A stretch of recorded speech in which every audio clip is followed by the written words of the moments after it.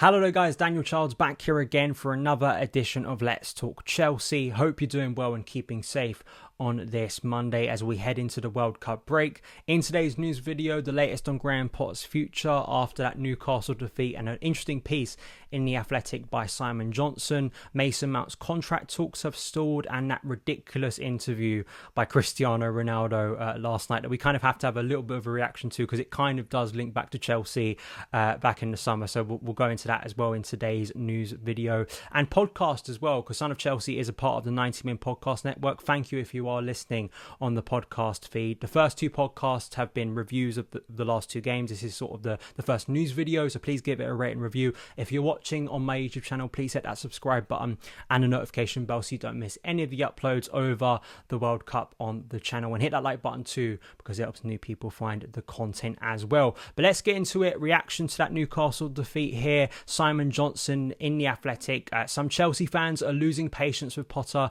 but he has the club's total backing. In this piece that was released earlier today, The Athletic sources, who need to maintain anonymous in order to protect their jobs, have made it clear the club's new owner's support for Potter and the long-term project they share is unwavering. Indeed, this was communicated to Potter just a few days ago. Before anyone misconstrues this, Simon Johnson says, it should not be mistaken for a vote of confidence, the phrase which has often been used when a manager is on the verge of the sack. We have seen that a lot. That statement comes out and then a few weeks later they've been officially sacked. We haven't got that here. This is a report about sort of the new owners.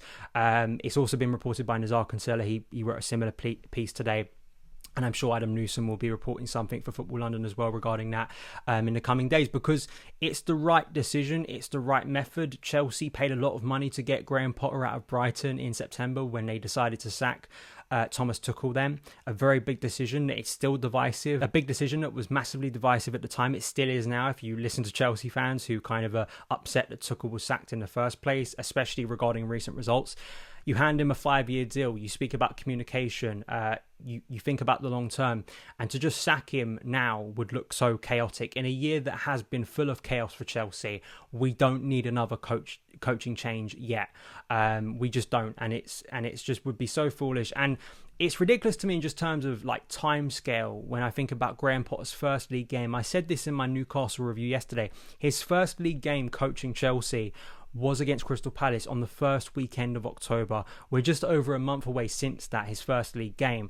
It was only quite recently that he'd qualified from the Champions League group stage, finishing top against Red Bull Salzburg, going into that Brighton game where it started to go horrendously wrong.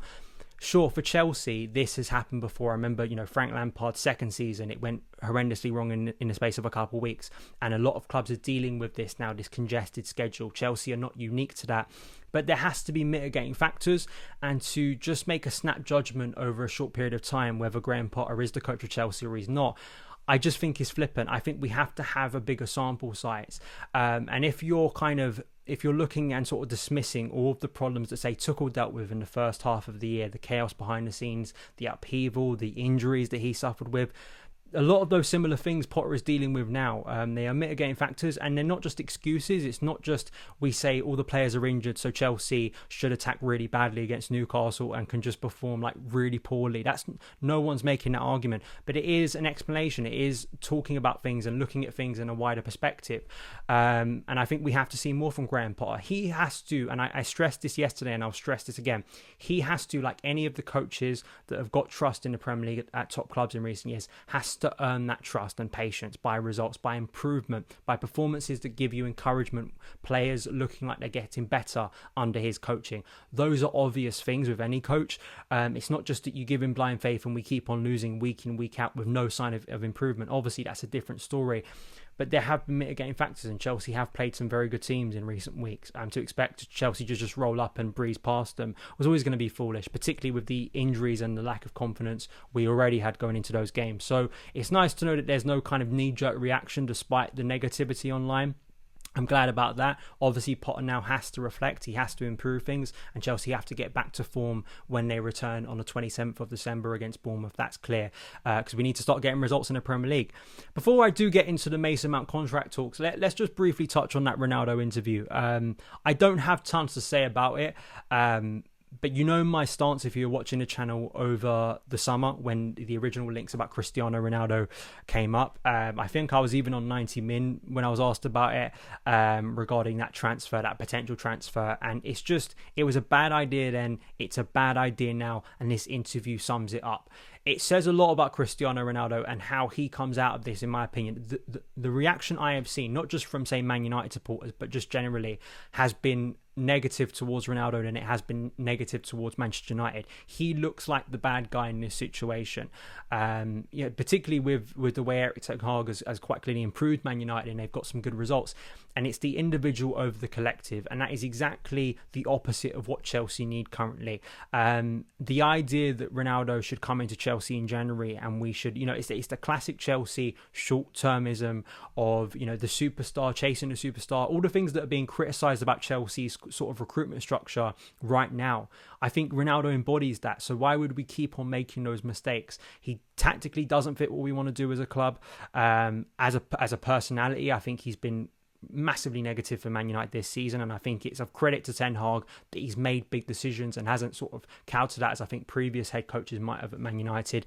So yeah, this is like the final nail in the coffin for him really in terms of his career, I think, at the top level, and it'd be absolutely stupid for Chelsea to go in January and think that they can revive Ronaldo or there's something left there. He can keep doing interviews with Piers Morgan, who's his biggest fan, right? That's fine. He can keep on doing that. Chelsea don't need him, and that's just the end of the story for me regarding that. Before we do wrap up, Mason Mount. So this report again in the Telegraph, Mike McGrath here, not Matt Law. Mason Mount contract talks reach stalemate with 18 months left on Chelsea deal. Mason Mount is set to enter the last 18 months of his Chelsea deal without agreeing new terms after stalemate in contract talks over extending his time at Stamford Bridge. The England midfielder, 23, has been in discussion since the summer over fresh terms at the club. He has spent his entire career, although there is yet to be a breakthrough. He's understood there is work to be done to get closer to an agreement with hopes that he can follow his teammate Reece James in signing. Obviously, I think when the new ownership came in, Reece and Mason were like the two big contract talks that needed to happen and he needed to be finalised. September, we got the announcement that Reece James had signed a contract. Massive news for the club to kind of guarantee the future of that player for a long term. Mason is the next one. He has not had a good season. And listen, I'm a big fan of Mason Mount because since he's come into Chelsea, when he broke through, he has been one of our most consistent performers in years when older players who were bought maybe for bigger fees did not offer that for Chelsea. He has performed on some big stages for Chelsea already. It's just ridiculous to me. He's only 23 and he's already done a lot at Chelsea. He's won Player of the Year 2 years in a row. I don't think he should have won it last year, but it's not like he had an awful season last year and there was a reason why people voted for him. Particularly 2020-21, I thought he was incredible that year for his age and obviously the influence in the Champions League run. I think at the moment he kind of is in this middle ground where there's been a change in head coach again and it's kind of like, what's his best position? Because he's been sort of moved forward under Thomas Tuchel, where I think he did a lot of great work, but there still is an argument that him as a number 8, can he be moved back into central midfield where he started under Frank Lampard, and apparently where the player himself sees his future, because he does play there a little bit more for England, and obviously we'll see how he fares at the World Cup. But he still has had good moments this season. I think like a lot of players, he's just lacked that consistency, and there is a fear that he's been run into the ground because he has played so much football over recent years, and I wouldn't mind seeing him get more of a rest, and some other players have to step up for Chelsea, but we will see. But these talks are still important, make no doubt about it. Chelsea securing the future of Mason Mount is huge. Everything he's done so far, some of the records he's broken, how important he's been to several head coaches at Chelsea, all of the head coaches have made him a key part of their plans, and I don't think that's going to change. So hopefully a breakthrough can be made, and we don't have this go on any longer. It's not as, say, dramatic as like the N'Golo Kante or Jorginho contract situations which expire next summer, but it is key for Chelsea. It really is, and hopefully, like Reece James, they can get that sorted heading into the new year. But that is it for today's news video. Thank you guys so much for taking the time to watch or listen to it on the podcast. I'll be back again soon with some more content. Got my Q&A coming out this week. You guys asked a lot of questions on my Twitter @SonOfChelsea and also my YouTube community page. So happy to dive into those because I think there's going to be a lot of interesting questions after recent weeks. So thank you guys for watching and listening, and I will see you again very soon. All the best.